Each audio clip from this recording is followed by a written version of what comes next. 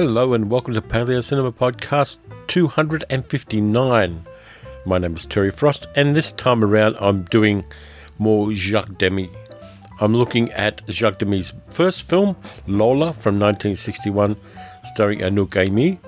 Then I'm moving forward to a movie that influenced Quentin Tarantino's Once Upon a Time in Hollywood, and that is Demy's 1969 American film debut, Model Shop, starring Gary Lockwood and Anouk Aimée playing the same character she played in Lola.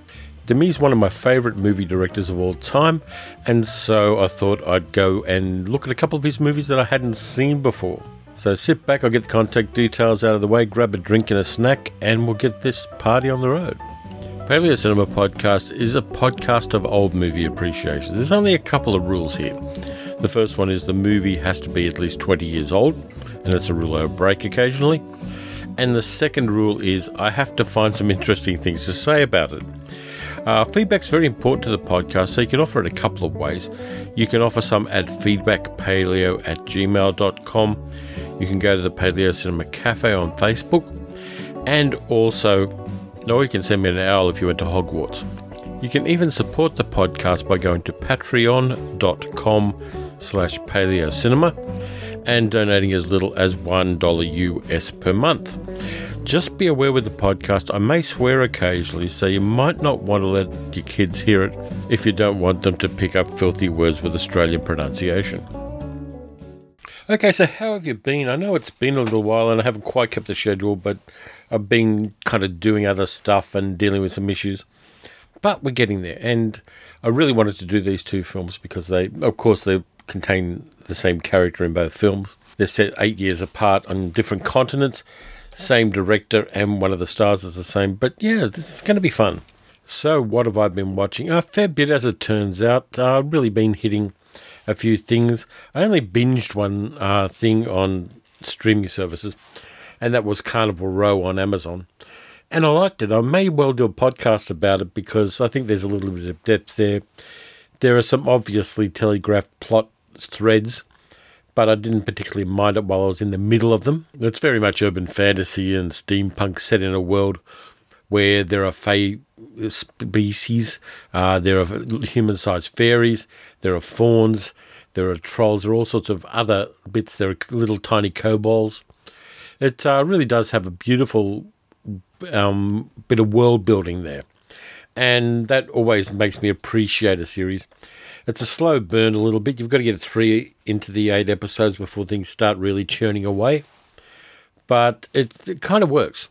And there is a series 2 to be produced, and I'm there for that as well. I think it's worth your time. I don't think it's the best streaming series that's ever come out, but I don't think by far that it's the worst. Oh, by the way, I am doing the Richard rule again, which means that by the 15th minute of the podcast, I have to start talking about the movies that the podcasts are actually about. So just foreshadowing that.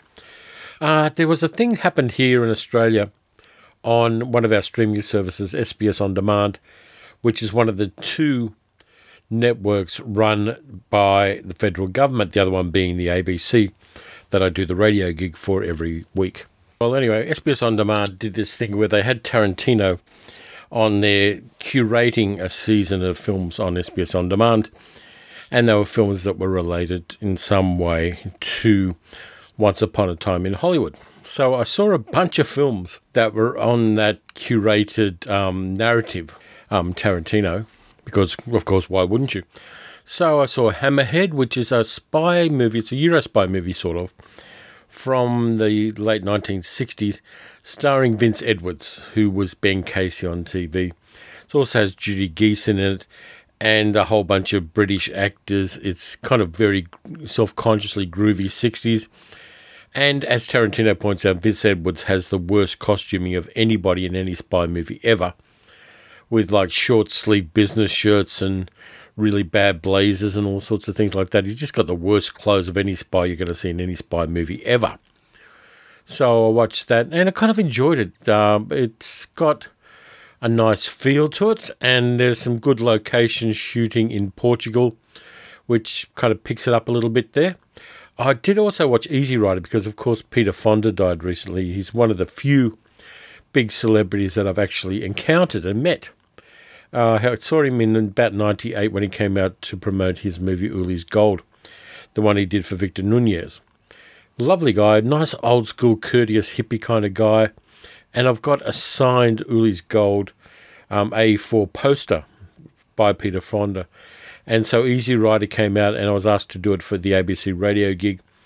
So I rewatched Easy Rider and I enjoyed the experience again. I just enjoyed the whole journey of it, the whole way it encapsulates that change from the optimism of the summer of love to the much darker times in the 1970s. And yeah, it's a good movie to revisit now and then, and the soundtrack is just so on point. It's fucking ridiculous. So I watched that. Then I watched The Wrecking Crew, the Matt Helm movie with Dean Martin and Sharon Tate in it, of course. The fight choreography was by Bruce Lee, so there's all those kind of Once Upon a Time in Hollywood links in that. And of the Matt Helm films, it's the one that's least cringeworthy. It doesn't have, well, it does have some, but it doesn't have a hell of a lot of the kind of cringy 60s sexism that permeated the other three films, which have their own virtues in some ways. They're not all bad. But I watched that. Then I watched, let's see what else I watched from that lot of films. That was about it. I did kind of rewatch Once Upon a Time in Hollywood with Sally, and she didn't enjoy it, which made it an unpleasant experience for me because she said, I'm going out to do the shopping in the middle of the movie. And I said, no, you got to get to the good bit where the Manson family attacks the street. And so she stuck around but still didn't enjoy it, though she later on said she liked certain bits of it. She's a little bit like that sometimes with movies, and our tastes in films coincide on some things and diverge ridiculous amounts on others. So what else did I watch? I watched Resident Evil, the final chapter, just to see what happens with Alice. And yeah, there's lots of action, there's lots of zombies, there's lots of Ian Glenn cloning himself and people being shot and eaten and all sorts of other shit, and it's no better than it has to be. If you're a Resident Evil fan, it's going to be a bit of closure for you. But for me, it's just kind of, it's something to watch. I did rewatch Basket Case 2, the Frank Henenlotter movie. It's on Tubi, the free streaming service that we can have here in Australia. And yeah, it kind of works. It's got that grindhouse wonderfulness that I remember from first seeing it at the Valhalla Cinema when it was in Richmond here in Melbourne. And one of the things I remember about that screening, apart from the fact that the Valhalla, which is no longer there, unfortunately, it's been turned into a strip mall, is that about 4 cockroaches crawled over my feet during the watching of that film, because I was at the end of the row where they have those little illuminated numbers at the end of the row so you can tell which row you're in. And yeah, cockroaches galore in that place. It was a horrible little flea pit, but it kind of added to the ambience of the film to have lots of insects running across your legs. I watched War Games again, the movie John Badham directed with Matthew Broderick. In it, about the computer that's about to start World War III. And it's a bit by the numbers. It's kind of iconic in a way, but it's also kind of prosaic as well. I've got an odd feeling about that one that, I've seen it before, and it kind of works it's kind of middle of the road. But it was very popular in its time. It's kind of iconic in the kind of young adult science fiction genre. Then I watched something that I knew was bad, but I had high hopes for. And that was Holmes and Watson with John C. Reilly and Will Ferrell playing the titular characters. And it doesn't work. It doesn't work for a lot of reasons. One of the reasons why a movie like Step Brothers works is that the writing's on point and they stick to the writing, and there's a strong through line of plot there. In this one, there isn't. There are anachronisms everywhere. There's a lot of ad-libbing, and they don't actually pick the best ad-libs to put into the film itself. They're on the extras. And the accents are all over the place. The supporting cast isn't too bad. Rebecca Hall's very good in it, and Lauren Lapkus, and a few others. But for the most part, it just doesn't work. There's a kind of vitality and a kind of craziness that you need to make this particular kind of genre work. And this is sadly lacking. So then I went on to another failure, X-Men Dark Phoenix, which is just fucking ordinary, to be honest with you. It's a really ordinary superhero movie. It doesn't take the characters any further forward than they were before the movie was made. It's kind of product in the same way that they make sausages by grinding up pig's ears. It's just a product. Then I watched The Dark Crystal, which I'm going to be doing next week on the ABC radio gig, because Dark Crystal, The Age of Resistance, or whatever it's called, is out on Netflix, and so everybody's going back to watch the dark Muppet movie that Jim Henson made in 1982. I'm very conflicted about this film. I've got friends who love it like ice cream. But for me, I admire the artistry of it. It's got tremendous world building. It's really beautiful. Evoking the world using puppets is a wonderfully crazy endeavour. And the artistry of it is unquestionable. But the story's the usual good versus evil stuff, and the chosen one has to go and do a whole bunch of stuff to get things to happen. And it's a bit new agey, and it's got dumb things like there are only 2 gelflings left in the world, so obviously their species is dying out in spite of the fact they find each other. And one assumes in a kind of very oblique way fall in love. There are, it's really odd to that good versus evil dynamic in this one, because of course the evil things have got to be incredibly ugly, and they eat food that's weird, so in some ways they're coded as being foreigners who have weird food tastes and eat things weirdly and act differently and look strange. There's a subtext here that I'm not sure I'm entirely comfortable with, though I may be reading too deeply into it. Haven't seen the Netflix series yet, but I'll probably have to watch an episode or 2 before Wednesday in order to fulfill my self-imposed obligation to the ABC. But for me it doesn't work, but I admire what it does. So I'll talk about it to that extent. Then I went really low market and watched a movie called Zombies, which is a whole bunch of zombie animals in a zoo. And it's a movie made by The Asylum, who make incredibly low budget movies. The CG's not bad in this one in some parts. It kind of works.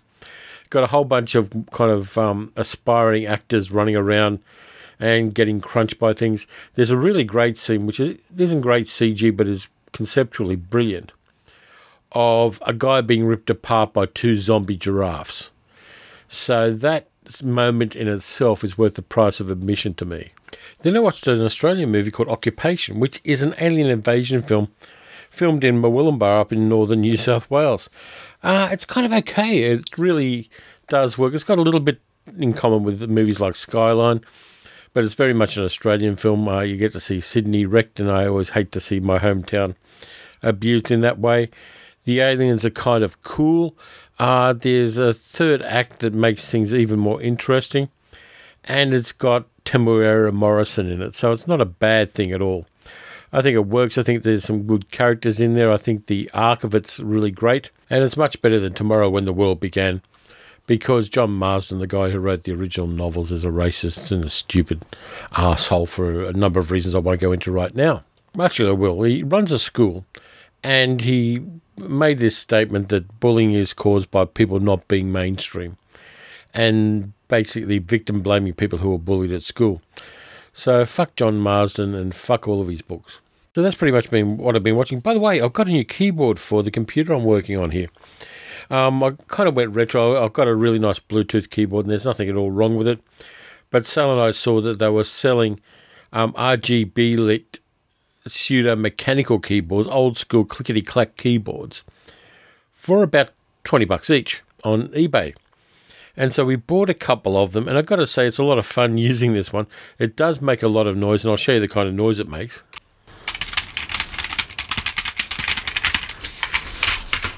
But it definitely lights up the computer desk, so I'm kind of glad I bought it. If I want to do any serious writing, of course, I'm going to go back to the smooth and easy Bluetooth keyboard, which is sitting over to my right. But it's kind of nice having an RGB keyboard. I really like the fact that it's there. And it was cheap enough just to be a bit of fun to buy, and I'm using it at the moment. So we're heading up on 15 minutes, so I better start talking about the movies. And the first one, of course, is Lola, Jacques Demy's first film, which he did as an homage to Max Ophuls and also to The Blue Angel, the Joseph von Sternberg film. And, of course, Max Ophuls did Lola Montez in the 1950s. But Demy's first movie is a wonderfully joyous film. I'm just going to play you a little bit of Anouk Aimée, the titular character in Lola, rehearsing her nightclub act in Le Eldorado, the cabaret she works at in Nantes in rural France.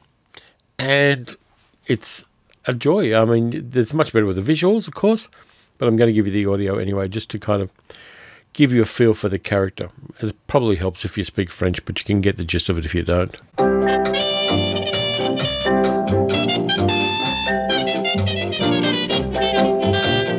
C'est moi, c'est Lola, celle qui rit à tout propos, celle qui dit l'amour c'est beau, celle qui plaît sans plaisanter, reçoit sans les dédommager, les hommages désommagés, les bravos des braves gars, les hurrahs, les viens avec moi. Celle qui rit de tout cela, qui veut plaire et s'en tenir là, c'est moi, c'est Lola.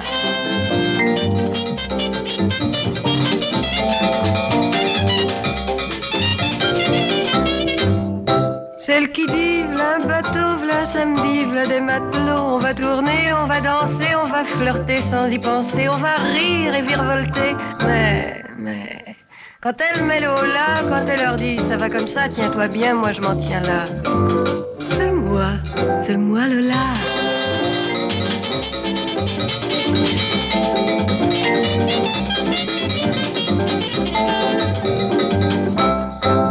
Celle qui dit bientôt, bientôt et qui sourit dans votre dos, tout enfoncé dans ses pensées, d'espoir si vous les saviez, un énorme espoir insensé, celle qui n'ouvrira ses bras qu'à celui qu'elle reconnaîtra, entre 1000, entre 100 ou 3, à qui elle dira, toi, toi, toi, c'est moi Lola.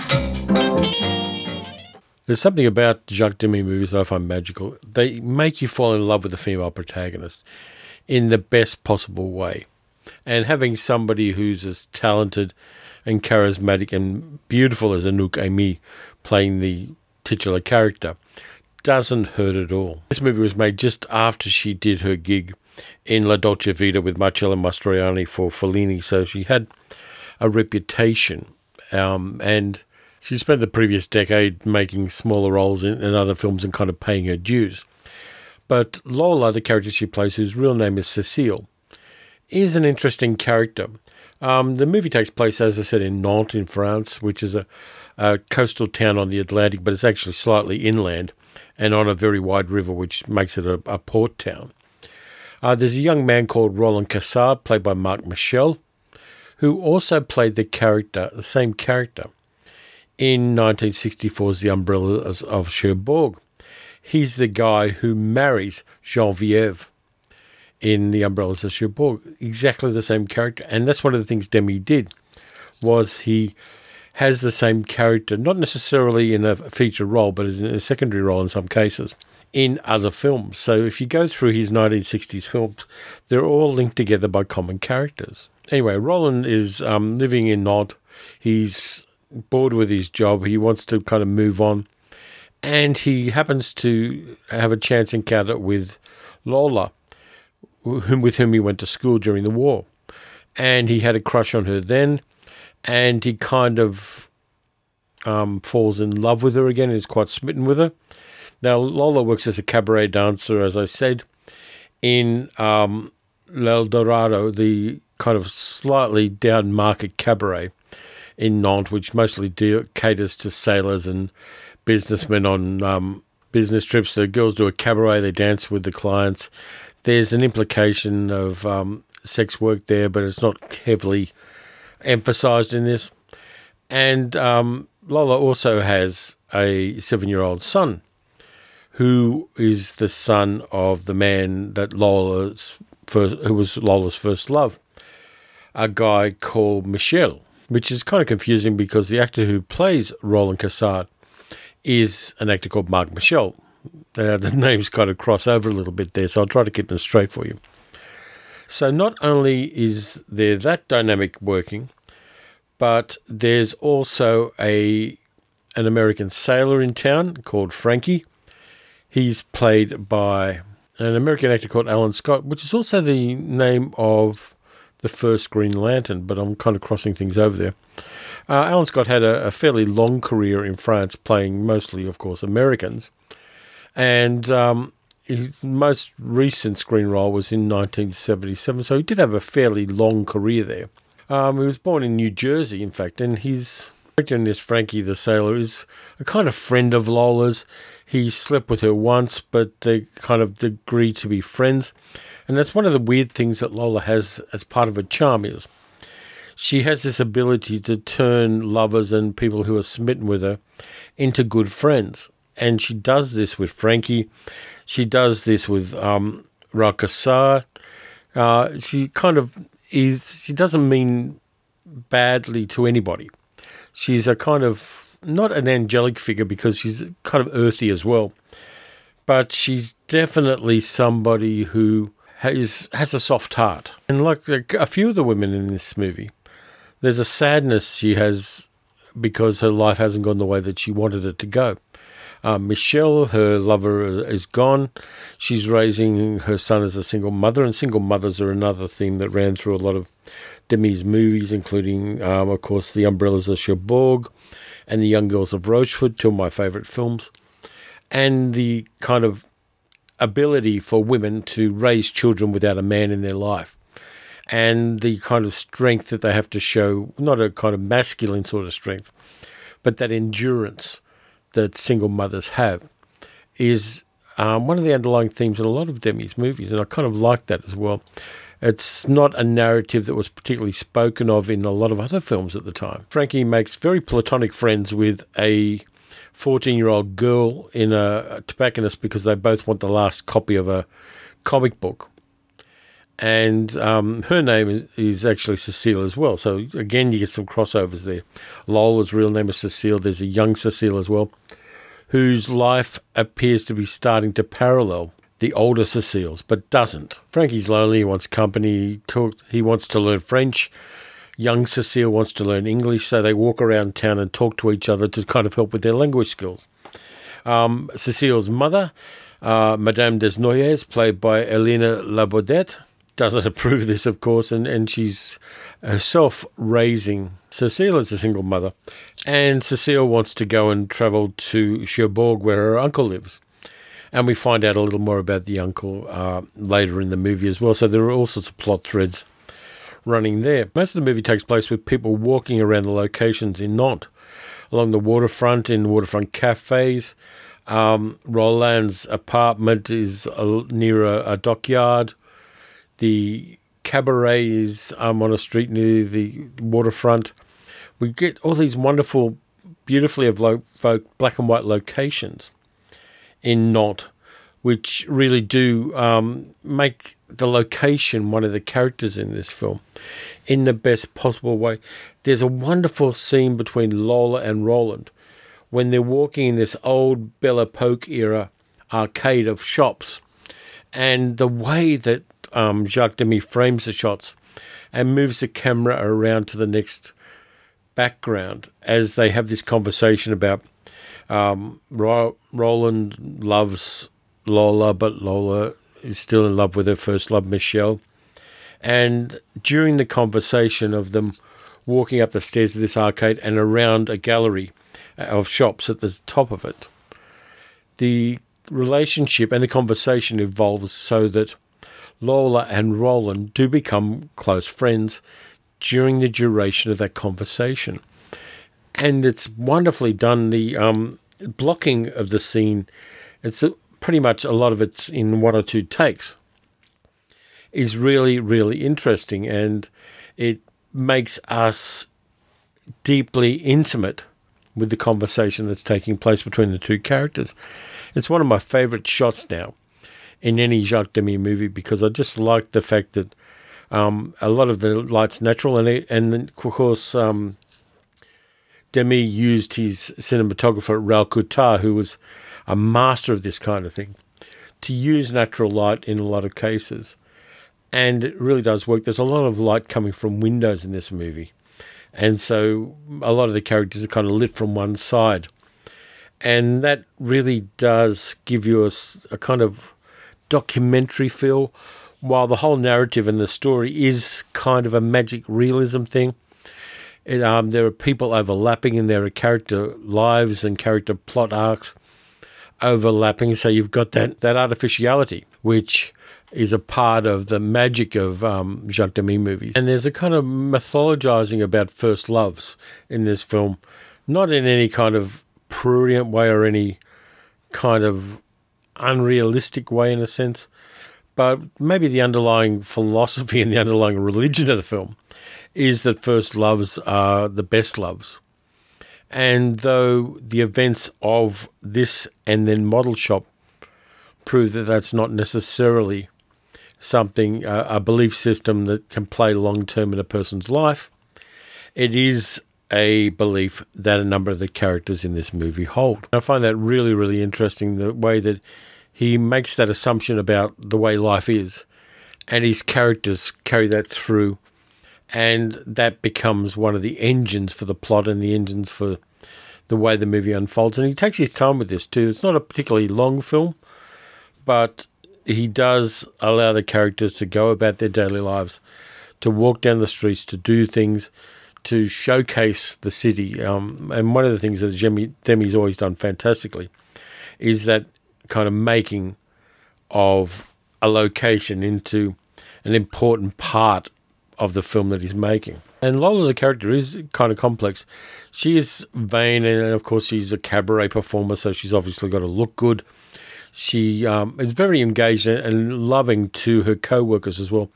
There are a number of the other women who work at the cabaret, one of whom is played by Corinne Machard, who was the star of Agnes Varda's Cleo from 5 to 7. Of course, Agnes Varda was the wife of Jacques Demy. And she turns up in there as Daisy, one of the characters in there, in the cabaret when they're rehearsing and they're kind of hanging around and talking with each other. This is just a beautiful film. And even though this is the first time I've seen it, I love it. It's actually available in its entirety on YouTube at the moment. I don't know how long that'll last. But it also has English language subtitles. I did acquire this movie through the usual subterranean means, but I've now bought a copy. The only place I could find with a reasonably priced copy of it was Taiwan, of all places. There's a Taiwanese legal pressing of it, which has obviously Chinese subtitles, but also English subtitles. So I'm in the process of getting that delivered to make it part of my collection. Lola, like a lot of Jacques Demy movies, was in a bad state and it's been restored. Agnes Varda supervised the restoration of a number of his films, including this one, from various sources. The originals had a lot of problems with deterioration, and so they found other copies of it. They put it all together. They digitally restored a lot of it, and it looks fantastic. You can't tell that it's been restored at all. It's masterfully done, and it would have been a crime against the arts to not have this film restored, just the same way that The Young Girls of Rochefort was restored. I don't know whether The Umbrellas of Cherbourg was, but I definitely know that Rochefort was. And to kind of give us this really interesting director's first film. And one of the things I noticed about it, and one of the things that makes it a movie that I really love, is that there are no mean-spirited characters in the movie. There are sad characters. There are characters who have met adversity. There are characters that are unhappy with each other. And there are characters who are kind of chiding their children, particularly young Cecile's mother. But there's never a kind of mean-spiritedness or an anger to any of it. There's more concern. And even though there are a number of sad characters in it, a lot of the people aren't living the lives that they want to live in some ways. It doesn't spill over into nastiness in the slightest bit. There's sadness, there's regret, there's loss, but there isn't bitterness in any of the characters in this film. And I love that, the fact that they haven't decided to go down that dark path of becoming cynical. None of them are. They kind of accept that things haven't gone the way that they particularly wanted to. Some accepted more than others. Some are unable to accept it. But for the most part, the characters accept the fact that life does have its travails, and yet they keep living and they keep engaging with each other, and they keep talking and they keep doing things and just living that day-to-day life. And yet the movie isn't a sad movie in itself. It's that little kind of seed of optimism that all of the characters hold within themselves, that something is going to happen or that they can do something that will make something wonderful happen. Frankie the Sailor and young Cecile go to the local fair and go on some rides. And again, it's purely platonic. They're just doing it because they want company. There's no kind of creepiness about the way that it's done, which is in itself quite an achievement. But they kind of enjoy the joy of that. You can tell Lola loves her work because the way that she rehearses and the way she does that little song I played earlier, direct to camera, shows that she's kind of likes what she does. And the interesting thing is they don't make her professionally wonderful as a dancer or a singer. Her voice is slightly out of tune. Her kind of dancing is more a few leg movements that you might have seen Gigi Jean-Mer do on television. She is kind of a second-rate cabaret performer.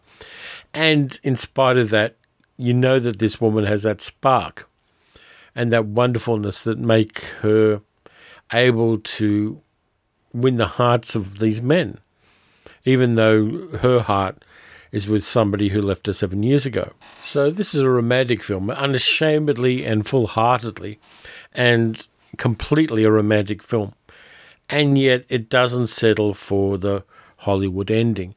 It doesn't give that kind of abrupt and complete closure that you get from a Hollywood romantic film of the time, which was dumbed down because of the production code, which was infantilized because of that production code. If you compare, say, Lola with Pillow Talk or one of those kind of movies, there really is a much more grown-up viewpoint that's allowed to be shown in this film. Though there were movies around this time in America that did much more than that. The one that comes to mind, and the one which in some ways parallels Lola, even though it was made in this very same year, is A Cold Wind in August, directed by Alexander Singer, starring Lola Albright, where she plays a woman in her 30s working as a stripper in burlesque, and starts a form of relationship with a 70-year-old boy.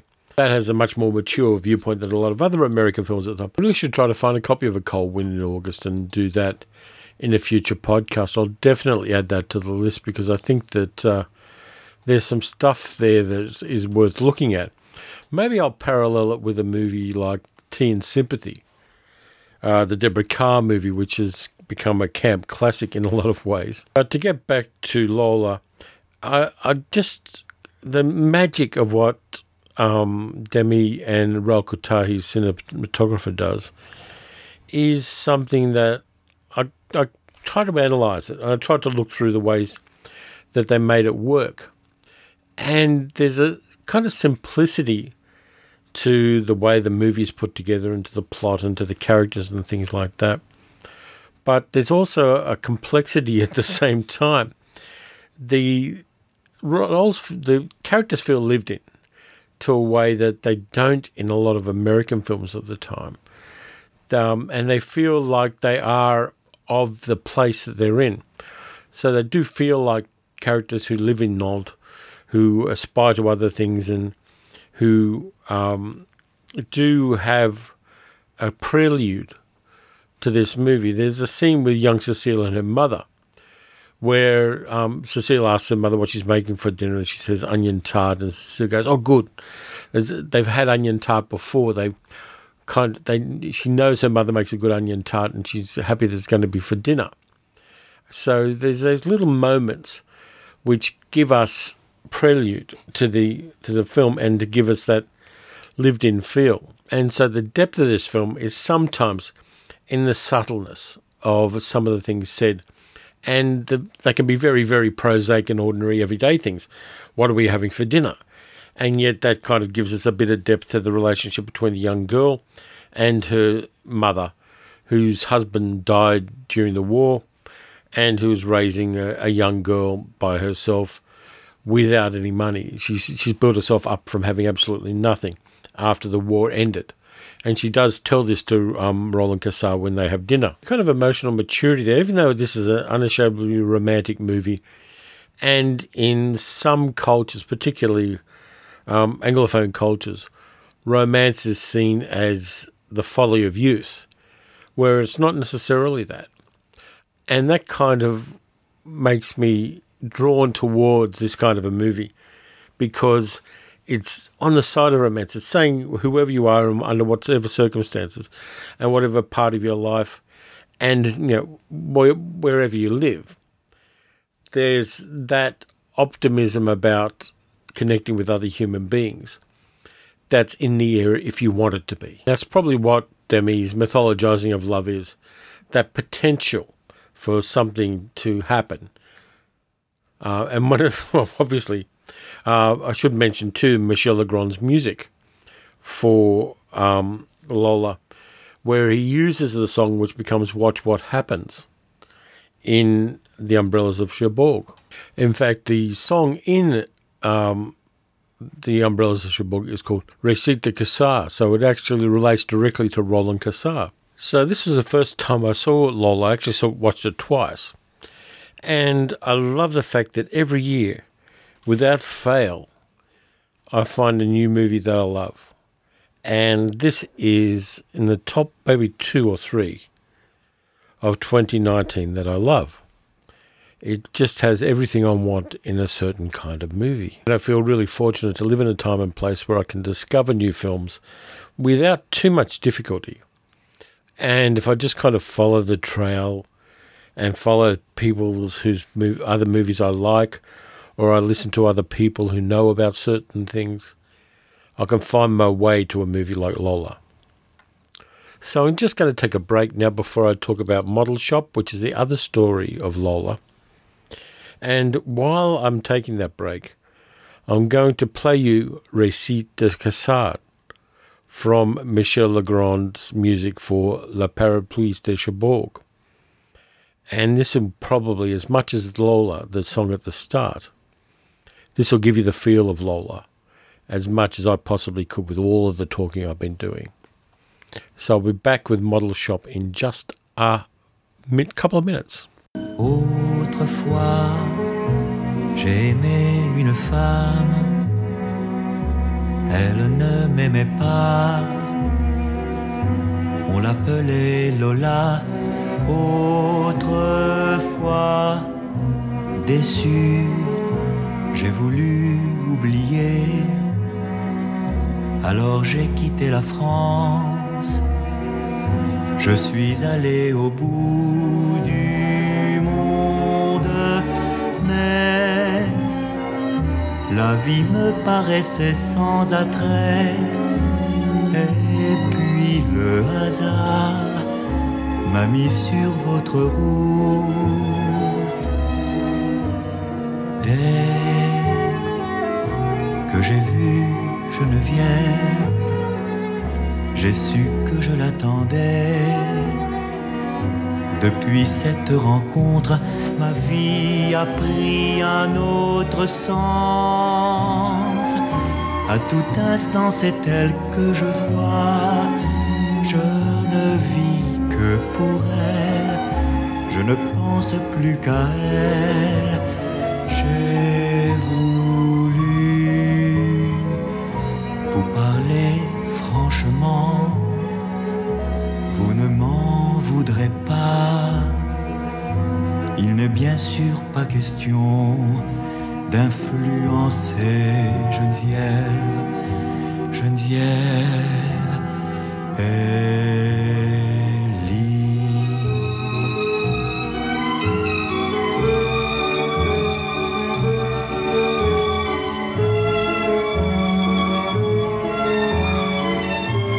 Demain, je repars à Amsterdam pour 3 mois. À mon retour, Geneviève me donnera elle-même sa réponse. Je ne sais que vous dire.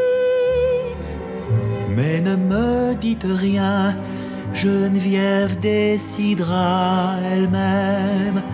Bonsoir, madame. Bonsoir, Monsieur Cassin. Okay, let's move on to Model Shop. 1969, different continent, different country. It's in colour, and Jacques Demy has had a lot of success with the films in between Lola and Model Shop, particularly The Umbrellas of Cherbourg, The Young Girls of Rochefort, and a movie I haven't watched but I'm going to watch very, very soon, Bay of Angels, which has Jean Moreau in it. So these three movies in between these two films were incredibly successful in their own ways. Of course, he got Academy Award nominations for The Umbrellas of Cherbourg, which was a crazy hit in 1964. And in 1969, he and Agnes Varda went to Los Angeles and fell in love with it and decided they were going to make a movie there. And in doing that, they resurrected Lola and gave us the next stage of her life. So here's the trailer for Model Shop, which, as I said before, is an influence on Once Upon a Time in Hollywood. And I think the guy doing the VO in this trailer is William Conrad.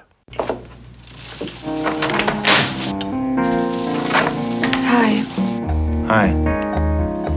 The bed or the armchair? Doesn't matter. The woman of a man and a woman, Anouk Aimée. The man from 2001, A Space Odyssey, Gary Lockwood, co-starring Alexandra Hay, Model Shop. It's kind of degrading work, isn't it? Why do you do it? To make my living. From the creative camera of Jacques Demy, director of The Umbrellas of Cherbourg, a touching love story with a touch of now. I never really, felt it before, but I love you. Model Shop, in color. For mature audiences, parental discretion advised. I'm really glad Quentin Tarantino made a point of outlining that Model Shop is one of the influences for Once Upon a Time in Hollywood, because it's the neglected Jacques Demy movie. I mean, there are other films that came after it, like Peur de Nez and a version of The Pied Piper and a few other things.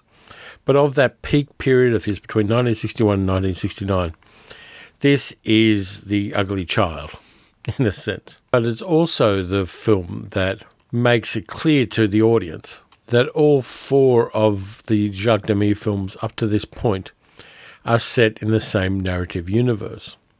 Now, there's going to be a slight spoiler for the end of Lola here, and I can't avoid it because of what I want to say about that fact that this is the same narrative universe. People have compared it to Balzac and Proust, where different characters come in and out. Now, at the end of Lola, Lola's husband / boyfriend and the father of her child, Michel, returns, and Lola drives away with him in a big American convertible off into their future together. Then we cut to 1969 with Model Shop, and Lola is working in a model shop, which is a kind of place where guys go to photograph scantily clad women, and then they go to another place and get the photos processed and take them home and clearly jerk off to them. So Lola's working as one of the models in a model shop. And as she talks to and develops a kind of friendship relationship with George, the young architect played by Gary Lockwood in the film, she tells him that Michel ran off with a woman who was a gambler in Las Vegas called Jackie LeMaistre, who was the character played by Jean Moreau in Bay of Angels. So it is 5 films that are in the same narrative universe, not 4 as I said previously. So all 5 films, Lola, Bay of Angels, Young Umbrellas of Cherbourg, The Young Girls of Rochefort, where Lola is mentioned, and Model Shop are in the same narrative universe, in the same way that a lot of Tarantino films are in the same narrative universe, where Red Apple's Tobacco is, and Big Kahuna Burgers and all those kind of things. So for this one, which was made by Columbia Pictures, they gave $1 million to Demy to make this film. George is a young architect who's just quit his job. He lives in Marina del Rey in a little cottage with a whole bunch of oil pumps around it, with his girlfriend, an aspiring actress called Gloria, played by Alexandra Hay. And his car's about to be repossessed. He has a really nice MG, costing $1,500, which is a lot of money in those days. And his quest for the day is to scrounge $100 to pay for the back payments that he owes on the car. George and Gloria are having problems in their relationship. George doesn't want to be a corporate kind of architect. He wants to do his own thing. He wants to build houses that mean something rather than just be part of a much larger business. And he's on the verge of being conscripted into the Vietnam War. And in fact, during the arc of the movie, he does get his call-up notice and has to report to San Francisco after the weekend in order to be inducted into the army. This is a theme that Demy has hit before in a couple of his films. Here in The Umbrellas of Cherbourg, Genevieve's first love, Guy, is conscripted, and then she finds out she's pregnant. He's conscripted into the Algerian War in France, whereas George is going to be conscripted into Vietnam. And also Maxence in The Young Girls of Rochefort is in the Navy, and he's just waiting for the day when his mandatory service comes up so he can be an artist. He clearly sees military service as something that interrupts what people should actually be doing, and I've got some sympathy for that point of view. So George drives around Los Angeles. He's kind of listening to the radio and hanging out with friends. He gets $100 off some friends in a band who is played by a real band called Spirit, who did the soundtrack to Model Shop. So it gets a little bit Inception-y there. And he has $100 he needs. Fairly early in the movie. His friends are quite good. George obviously has a relationship with them and he's kind of involved in his community. It feels very un-American in some ways. It feels more like that French sense of community that we got in movies like Lola, and of course also in The Young Girls of Rochefort. But anyway, George has got the $100, and he sees a beautiful foreign woman in a white convertible and follows her to a mansion in the hills. And he sees her again walking into the model shop, and George goes in and decides to see her there. He's kind of got an ID fix that she's an attractive woman. He doesn't have too much going on. His relationship's in trouble. And he goes and spends $12 of the $100 to get a photo session with this mysterious woman, who turns out to be Lola/Cecile from Lola. He talks with her and asks her why she does this stuff. She says she wants to get money so she can return to France and be with her young son who's living there with relatives. And so her whole point is she's been abandoned by her husband in Las Vegas, who takes up with a female gambler named Jackie, who is played by Jean Moreau. And she's trying to get back to France, so she does whatever she needs to do to get the money she needs to fly back home. And being in the model shop is what she needs to do for that. This movie has a very different look than the other Demy movies because apart from anything else, the cinematographer isn't Raoul Coutard. It's a guy called Michel Hugo, who was a French cinematographer who did most of his work in America. He has some really interesting credits, and I'm going to kind of pause for a moment to take a look at those. He was DP in the TV series of Mission Impossible. He was the DP in Head, the Monkeys movie. And there's some kind of, you can see the similarities between Head in some scenes and Model Shop. He also did The Phynx, Phynx, which is a movie I really should hit at some stage in a future podcast, which is totally crazy. And he did a whole bunch of TV movies. He was the DP on The Night Stalker, the Darren McGavin Night Stalker, for instance. The Spook Who Sat by the Door, I did that in a previous podcast. The TV series of Shaft, and then did a whole bunch of episodes of things like The Streets of San Francisco. So he definitely isn't Raoul Coutard, but he's a good, honest kind of DP. So George, kind of in the same way that Raoul Coutard does, sees Lola on the street and is infatuated with her. And this time they're both in convertibles, which is a very Los Angeles kind of thing, of course. And over the arc of the story, the same thing happens with Lola that happened in Lola, in that George and Lola sleep together one night, the last night he's got before he has to go back to San Francisco to be inducted. And they become good friends. And the gift that Lola gives George is the knowledge that he can be in love. His relationship with Gloria, we see a lot of that in the earlier part of the film. She wanted to get married, he didn't. She wanted a child, he didn't. He couldn't commit because he just hadn't lit that wick within himself to make that light glow, that light of love. And of course, this is part of Demi's mythologizing of love. George doesn't have that fire lit until he meets and spends some time with Lola. People have said that a lot of Jacques Demy movies that weren't musicals are musicals without music, and Model Shop is kind of that. There is music in it, the kind of folk rock stuff that Spirit do for the soundtrack album, but it's not as integral to the movie as the Michel Legrand music was in his two previous musicals, and of course to Lola as well. I can't talk about how that music integrates into Bay of Angels yet because I haven't seen it, but I will. Now, Gary Lockwood, who's done episodic TV before he did 2001, he was in one of the Star Trek pilots, of course, and he was also in a TV series, I think, called The Sergeant, where he played a military officer. So he'd been around Hollywood since the late 1950s. And he's not the best or most demonstrative of actors. He does, however, have that kind of low-key feel that Jacques Demy looked for in some of his male protagonists. He doesn't want Howard Keel bellowing a baritone.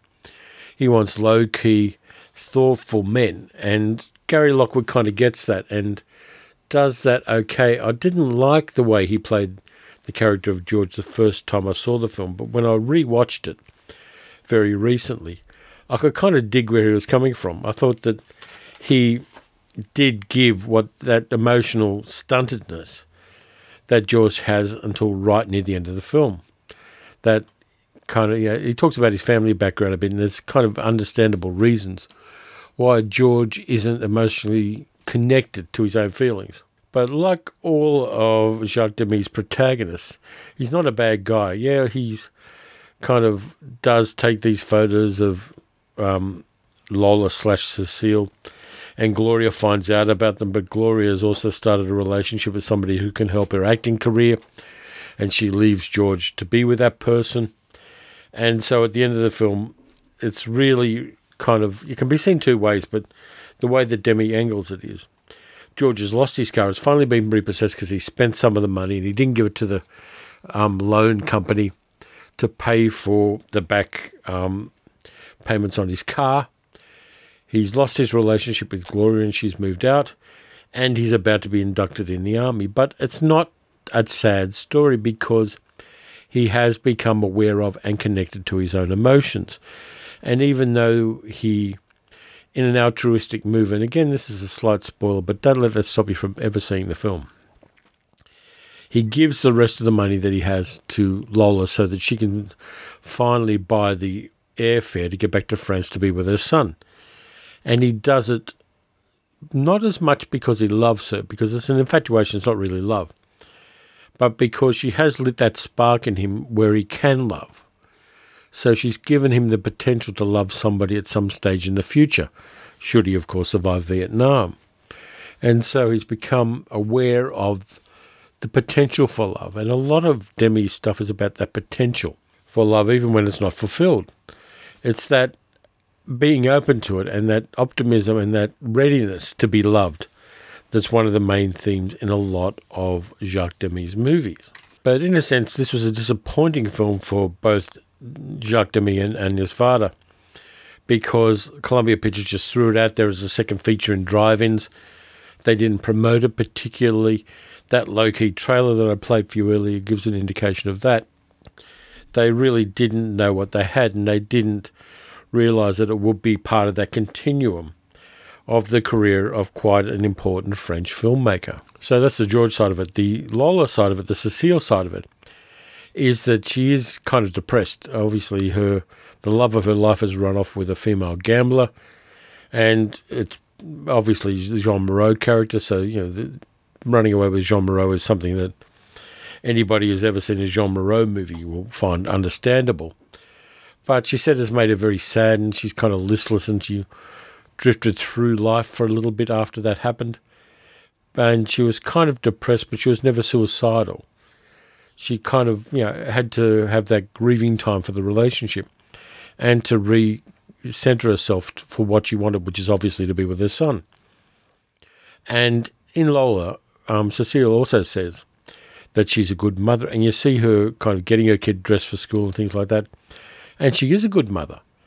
But because she's run off with her love and left her kid with friends and family because she was following an unrealistic dream, she's realised that, and she wants to kind of recapture what's really important, which is her child and not the unfaithful Michelle. So she gets some closure, and she gets to find her best self in some ways, in a way that mirrors George finding his best self, which is somebody who is in touch with his feelings. Now, as I said, Columbia Pictures just basically threw the movie away. By the way, one of the other bits of trivia about this film is that originally Jacques Demy wanted a new face for the leading role. I'm reading this off Wikipedia. And he chose a carpenter working around Los Angeles called Harrison Ford. Columbia Pictures didn't want Harrison Ford. So Gary Lockwood got cast based on his role in 2001: A Space Odyssey. And Demy said Lockwood had nothing to do in Space Odyssey, but he knew how to move. He was very natural and very simple. And that's perfect for the role, because you don't need a kind of Hollywood leading man kind of actor for this kind of role. You need an everyman, and Gary Lockwood did a good job on this one, perhaps his best role in a movie. In 2001, he and Keir Dullea were fucking nulls. I mean, I've got no love for 2001 as a movie. I think that the human characters in it and the wonder and the adventure of space were totally pissed away by Stanley Kubrick.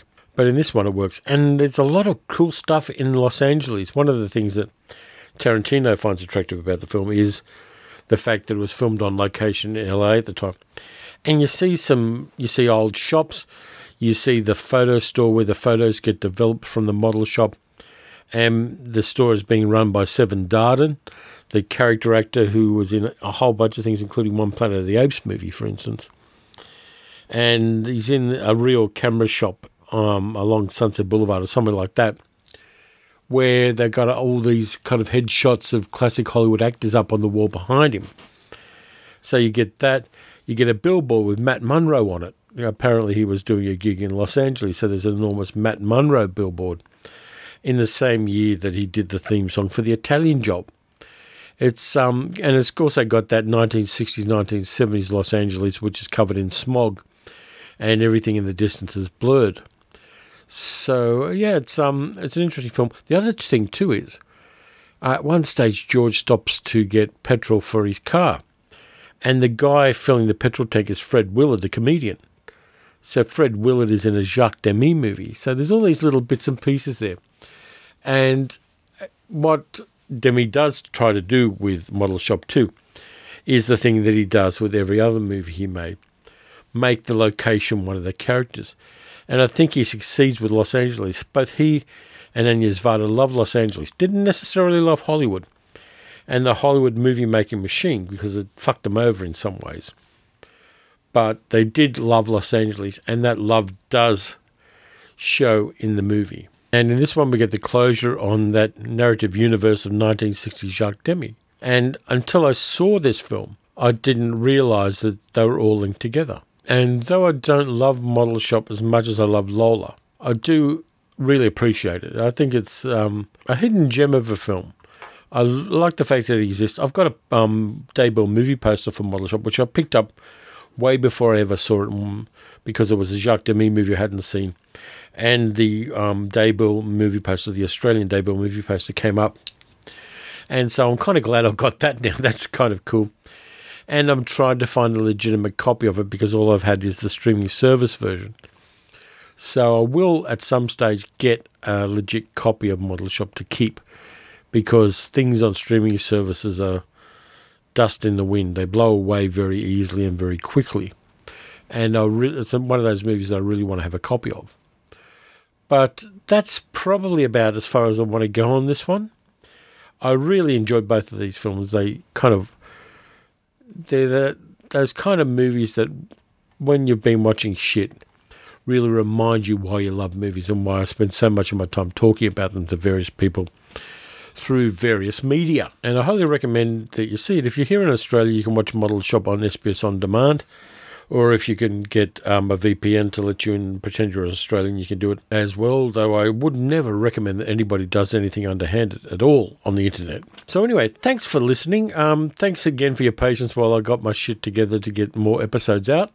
Thank you very much to the Patreon supporters who have waited while I get more episodes out too, particularly Rich Chamberlain, who is still not in the credits, but is in the credits. It is in the credits that I put at the end of the YouTube videos. By the way, if you want to get your head on, or at least your name on YouTube, you can definitely become a Patreon supporter for as little as $1 US per month, and your name will magically and forever appear on the credits of my YouTube videos, amongst other things.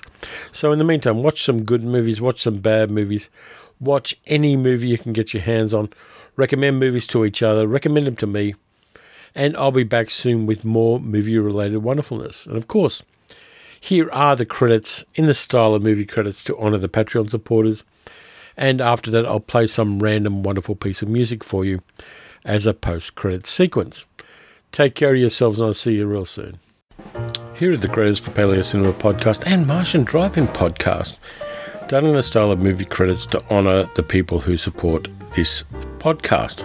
Thank you to Tom, the focus puller, Sarah, the special effects technician, Ian, the caterer, Grant, the Technicolor consultant, Claire, the script doctor, Gary, the prop master, Morris, the musical director, Jan, the dialect coach, Armin, our key grip, Matt, the rattlesnake wrangler, Elaine, our scientific advisor, Julia, our casting director, Chris, our camera operator, Christopher, our gaffer, Miss Jane, our wardrobe mistress, Tansy, our Foley artist, Alyssa, our location scout, Mark, our second unit director, Paul, our special makeup effects director, Tammy, the donut wrangler, Tim, our New York unit director, Rabbi Steve, our spiritual advisor,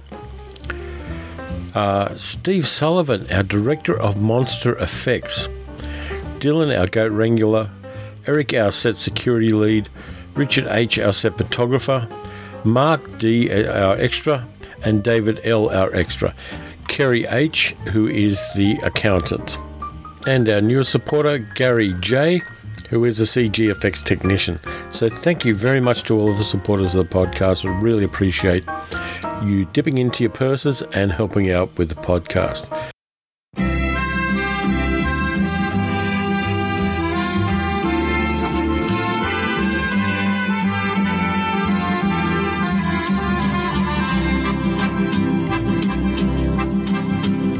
You talk like Marlene Dietrich, and you dance like Zizi Jeanmaire.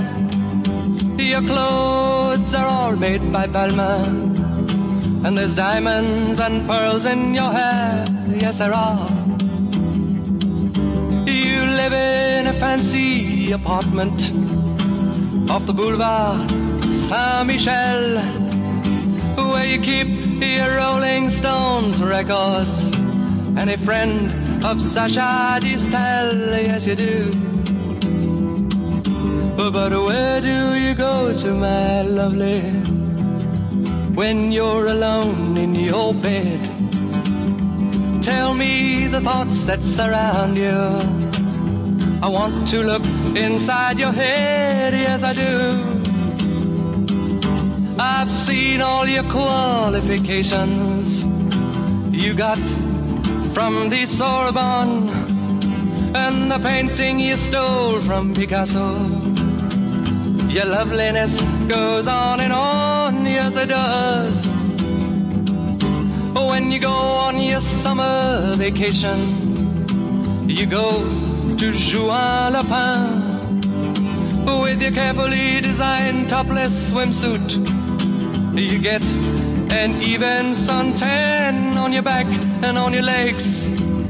And when the snow falls, you're found in Samoritz with the others of the jet set, and you sip your Napoleon brandy, but you never get your lips wet, no you don't. But where do you go to, my lovely, when you're alone in your bed? Won't you tell me the thoughts that surround you? I want to look inside your head, yes I do. Your name, it is heard in high places. You know the Aga Khan, he sent you a racehorse for Christmas, and you keep it just for fun, for a laugh. They say that when you get married, it'll be to a millionaire, but they don't realize where you came from. And I wonder if they really care or give a damn. Where do you go to, my lovely, when you're alone in your bed? Tell me the thoughts that surround you. I want to look inside your head, yes I do. I remember the back streets of Naples, two children begging in the rags, both touched with a burning ambition to shake off their lowly born takes. They tried. So look into my face, Marie Claire, and remember just who you are. Then go and forget me forever, but I know you still bear the scar deep inside, yes you do. I know where you go to, my lovely, when you're alone in your bed. I know the thoughts that surround you, 'cause I can look inside your head.